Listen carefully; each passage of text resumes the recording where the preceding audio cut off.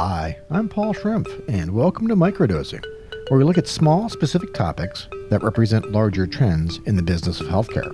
Many people are surprised that this podcast is not a major source of income for me. In fact, it doesn't generate any income, which leads people to ask, what then do you do for a living? Well, in short, I'm a partner at Profit. And in this series, I'll introduce you to a number of my colleagues, young and old, that'll give you a sampling of what we do. I hope you enjoy. Hi, today I'm joined by Alisha Shah. Alisha, welcome. Hi, Paul. Thank you so much for having me. I'm quite excited for this. I've listened to a bunch of your podcasts. It's nice to finally be on it. Yeah, it's very exciting. So let's dive in as we always do, but tell us a little bit about Alisha and how did you get to Profit? Yeah. So I grew up in New York and then found my way to Chicago after spending some time at Michigan for school and started off in school. I was really interested and liked working with people. It was a big part for me of just being able to collaborate, being with the team, really being able to just talk to everyone. And then after, really decided that consulting kind of checked those boxes. As you worked with a team, you get to try a bunch of different things. And I actually started in more like operations consulting. So very typical, like technology systems and implementations, and it was a really good intro into consulting. But I think a part of me really craved the more creative aspect of it and being around people who weren't too corporate or really fit the normal consulting type. And I talked to a lot of people and found my way to Profit. And I think the biggest thing for me that stuck out and why Profit appealed to me was that it was a really good mix of creative and consulting.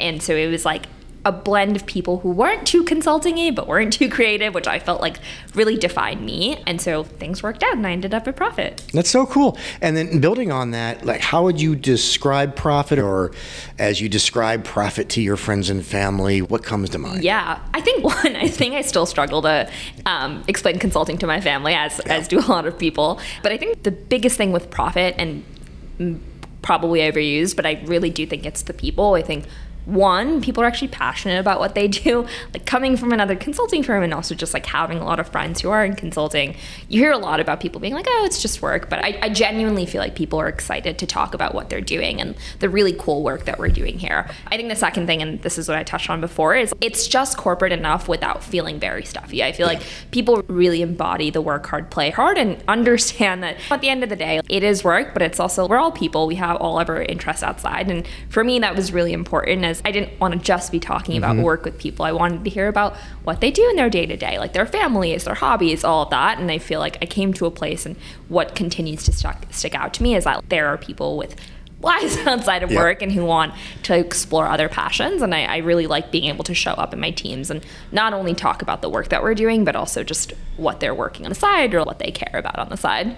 Yeah, that's always key. I've always found it important to, you can draw a line where you want between work, life, and the balance around that. But I do believe blending the two has a lot of value, particularly when it comes to the work that we do. Bring in whatever inspiration or things that you're interested in outside of work to the problem solving, because it's quite interesting watching that unleash, whether you're interested in cooking or traveling or active in sports. There's all the ways we use our brain beyond our occupation is so important in terms of problem solving, that let it come through and go both directions. Yeah, and it's also interesting because I feel like on projects I've worked on, or just internal initiatives, or honestly anything, it's always surprising to learn about the small nuggets of information that people know, and then sometimes it's not even related to our project, but they're able to apply it to what they're doing. I was on a project once and I was working with someone who like knew a lot about gaming, and somehow it like related to what we were doing.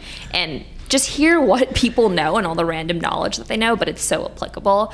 So it just adds more depth to people, and I really enjoy being able to learn more about outside of work, what do you actually care about, and like how exactly does that apply? And so everyone has such interesting interest. I feel like that just makes things feel more down to earth and makes it a little, I think one thing is just at the end of the day, and what's really helped me is like realizing people are people, and like they have their own interests, they have their families, and just like the way that you're applied to the way that they're able to apply their personal experiences to work is just, it's very nice. And it's like something that sticks out to me about Profit, and I really appreciate it. That's so cool. And you've touched on this already. It's hard to separate your consulting experience from project and account experience here. It's very much hand in glove. But as you think about all the things that you've worked on here at Profit, what's one account or project that really stands out? Yeah, I've been fortunate enough to work on a lot of healthcare projects, which is just a personal interest of mine. And one of my favorite ones, and just honestly one where it was just so cool to see it, was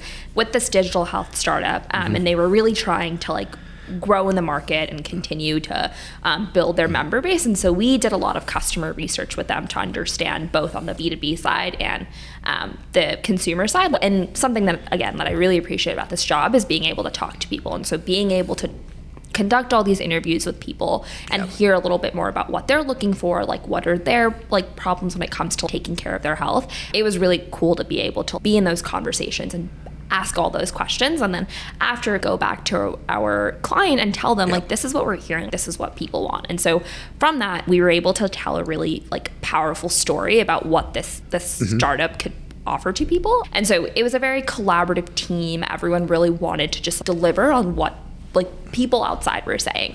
And so I think that was just a really cool experience to just be constantly back and forth with the client and like our team about how do we make this better. And I think what really solidified this project for me was that a few months later, the client emailed us and told us that they had rebranded, and we actually saw our work in market on the website, on their communications. There were like statements that I had written, and I was like, oh my God, my work is in market. And so I think it was like crazy impactful and just incredible to see this work come to life and like the people that it's going to touch going forward. Yeah, no, that's so cool. I think we often talk about having multiple doors to a lot of the work that we do.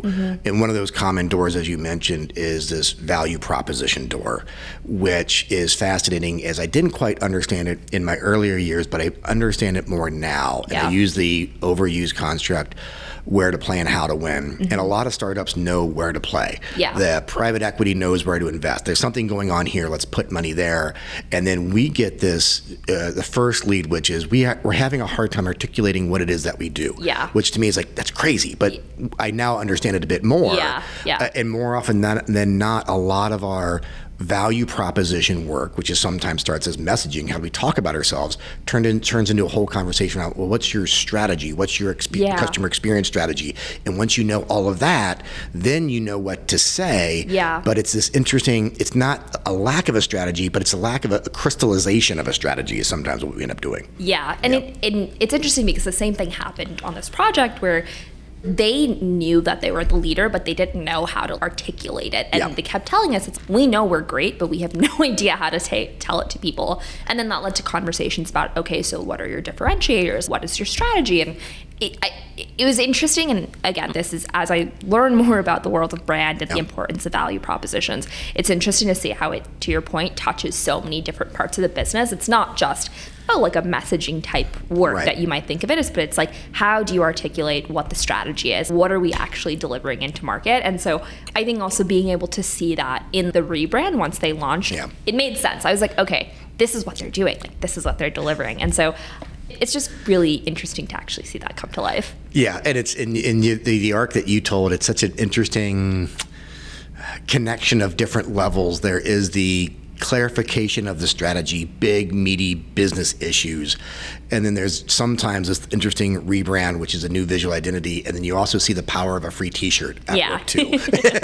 Everyone loves a good free t-shirt. Those are the ones that stay. Yes, good logo to free t-shirt. Also, as we kind of shift to kind of our last topic, would love to get your thoughts and opinions for those that are considering coming to Profit or a job at Profit, or those that have just started. What's some advice to a new hire or hire to be?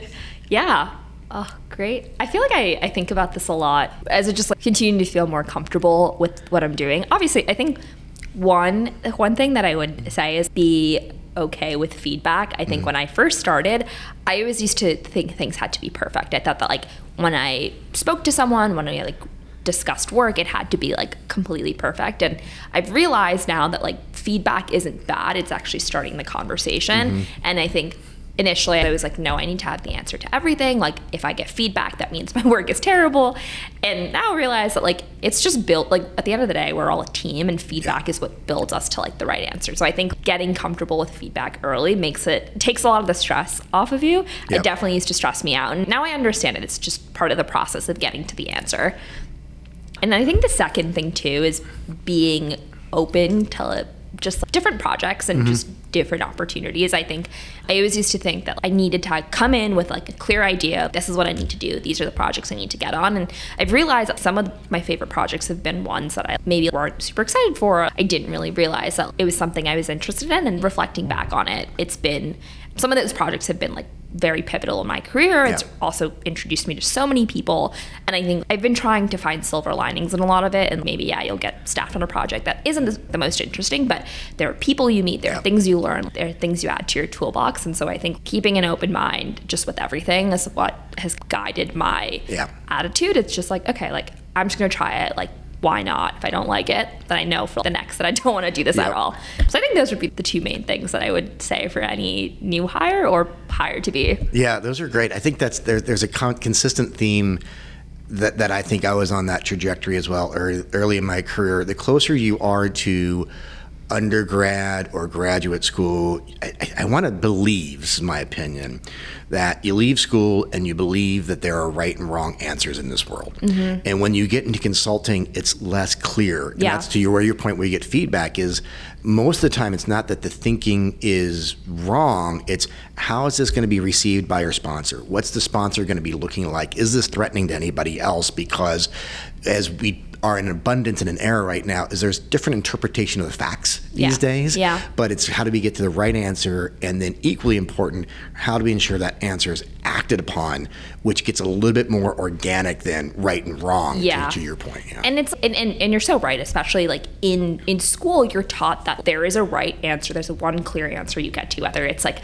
a test or an essay or whatever you're doing for an assignment, and so you're taught that the only two things are right or wrong. And then when you get into consulting, and what I've realized is that, like, to your point, there is no right answer. It's just the answer that you build on with everyone else. And I think the hardest thing for me, and something that I feel like I'm still learning, is that when I come to a conversation, it's about having a perspective. And it doesn't have to be a right or a wrong perspective, but it has to be a perspective to start the conversation. Because a lot of the times there are things that I'll say, and they're like completely maybe like ridiculous or so off the path of what we would go with, but it sparks a conversation that gets us to an answer that like maybe we wouldn't have even thought about it. The biggest shift for me now is like it doesn't have to be right or wrong, but there needs to be a perspective, and I should always show up in a conversation with something that I've thought about and like I'm willing to talk about, and being open again to receiving what people are saying. Okay, I see what you're saying, but to your point, maybe the sponsor won't react well or they can't action upon it. And I'm like, oh, I didn't think about that. And so I think it's really just being okay with this gray thinking rather than black or white all the time. Yeah, no, my new favorite quote, which is not new, and I'm having a hard time finding out who's attributed to it, is speak with the confidence as if you're right, listen as if you think you're wrong. And it's a great way of kind of juxtaposition around that.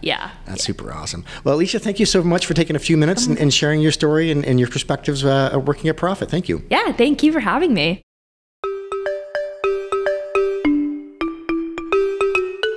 Thank you for listening to Microdosing. If you'd like more content like this, go to our website at md-pod.com. And that will triage you to all the common podcast platforms and social media pages to follow us. Until next time, cheers.